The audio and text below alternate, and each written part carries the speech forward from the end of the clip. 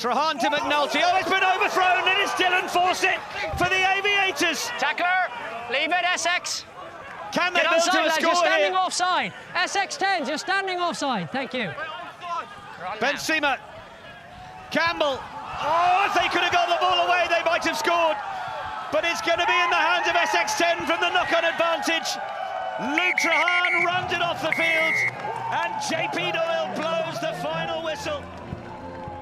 Next on Rugby Wrap-Up, Dylan the Butcher Fawcett and Bryce Campbell of the Ohio Aviators, after their heroic efforts, come up just short in the World 10 Series Finals in Bermuda. Rugby Wrap-Up brought to you in part by The Pig and Whistle, the world's best rugby pub. The Murphy Kennedy Group, founded with the idea that construction can be done better. And Lean and Limber, stretching your way to a healthier lifestyle.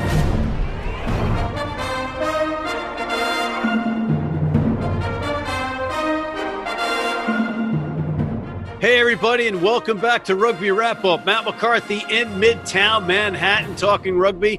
Thanks for tuning in, and thanks to our guests today down at the Bermuda World 10s Series just after the final, a gut-wrenching final. I'm bleeding Ohio Aviator blue like Mr. Dylan Fawcett and Mr. Bryce Campbell. What an exciting finish, exciting match, but it had to be tough for you guys. Oh, absolutely. But to be honest, you know, it was just a great caliber, and we're just delighted with the standard of rugby that was played. I commend my team. It was a phenomenal team to be a part of, and every boy gave their absolute all. You know, we're fairly tired now at the end of it all, but it was an amazing experience here. And what do you think, Boise? Yeah, look, we had people playing out of position. Boys went down. We stuck it out to the very end. Could have gone either way. Just happy that the boys fought for each other to the end, to the last whistle. So what was the biggest difference for you guys? Because you guys are 15s players through and through. You had a bunch of 7s players. It was really a cool contrast to watch as a fan, because you had 15s players up and down that lineup. It was an MLR All-Star pack or the Ohio Aviators sprinkled with the likes of you, Bryce. But you're going against predominantly a team comprised of 7s players a couple of times with the London Royals and with SX10.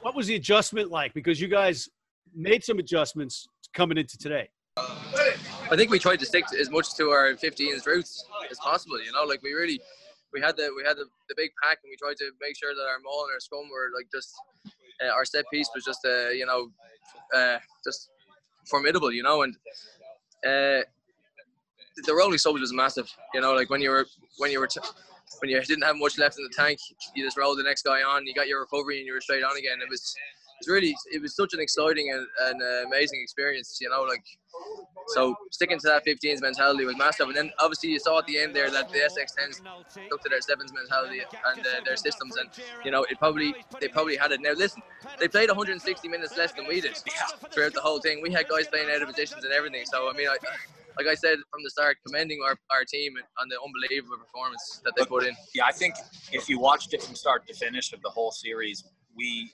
progressed from game 1 to the last game there. We're a completely different team. And we showed that even against 7s boys in a 10s game, we can bring it to them and we can beat these guys. I think the biggest adjustment for us is we're 15s players. We like to drive a high line, and we like to go out and get people in defense, but making the adjustment to just stay connected in D was probably the biggest change for us. And then the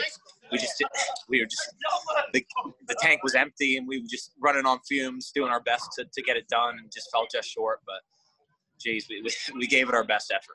It's not over yet, because I'm demanding a recount of minutes played and maybe a revoting of the champion, because, you know, this is just an outrage that they played less minutes. Listen, we're delighted for SX10s. We're delighted that this whole thing went ahead. It's probably one of the best tours I've ever been a part of. You know, I commend the whole organization, and to be back with the Aviators again, you know, from where it all started for me, was just so special. And Tom Rooney was just unbelievable with our team, and like to make the connections and make the friendships that we've just made. It's just, you know, you can't put a price on that sort of stuff. So I'll be pushing it and hoping that this is all going to kick off. And listen, there's a massive ceiling here for it, and I'm really looking forward to seeing what happens in the future.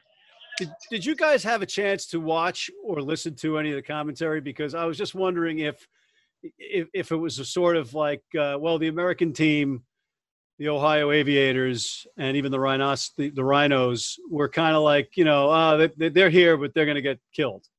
It wasn't that direct in the commentary, but it was kind of, this is the London Royals or the SX10s to lose. We love that. We love that stuff. Like let them ride us off. They rode us off in pro rugby, and they'll ride us off again in the future, I'm sure. But we'll keep raising the bar, and we'll keep making sure that we get it done. So, it's one of the greatest things to be branded the underdog, because we come back fighting each time. Back us into a corner, we'll come out fighting, and we needed Matt McCarthy there. Let's put it like that. We needed you there to make sure that you were fighting our corner. So. If all that stuff was going on, sure. Listen, I did what I could on Twitter. I kept banging away on Twitter for you guys, the Butcher and Bryce, and but I couldn't find your Twitter handles, so I couldn't include you. But one question for you, Dylan, out of the gate. Oh, there he is.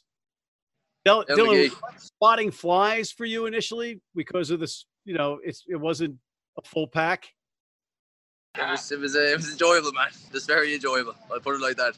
And Bryce, the physicality between this and 15s, what was the difference? Look, coming into this, I didn't expect it to be as physical as it was, especially with the brand that we played. We challenged everyone's physicality. It's not sevens.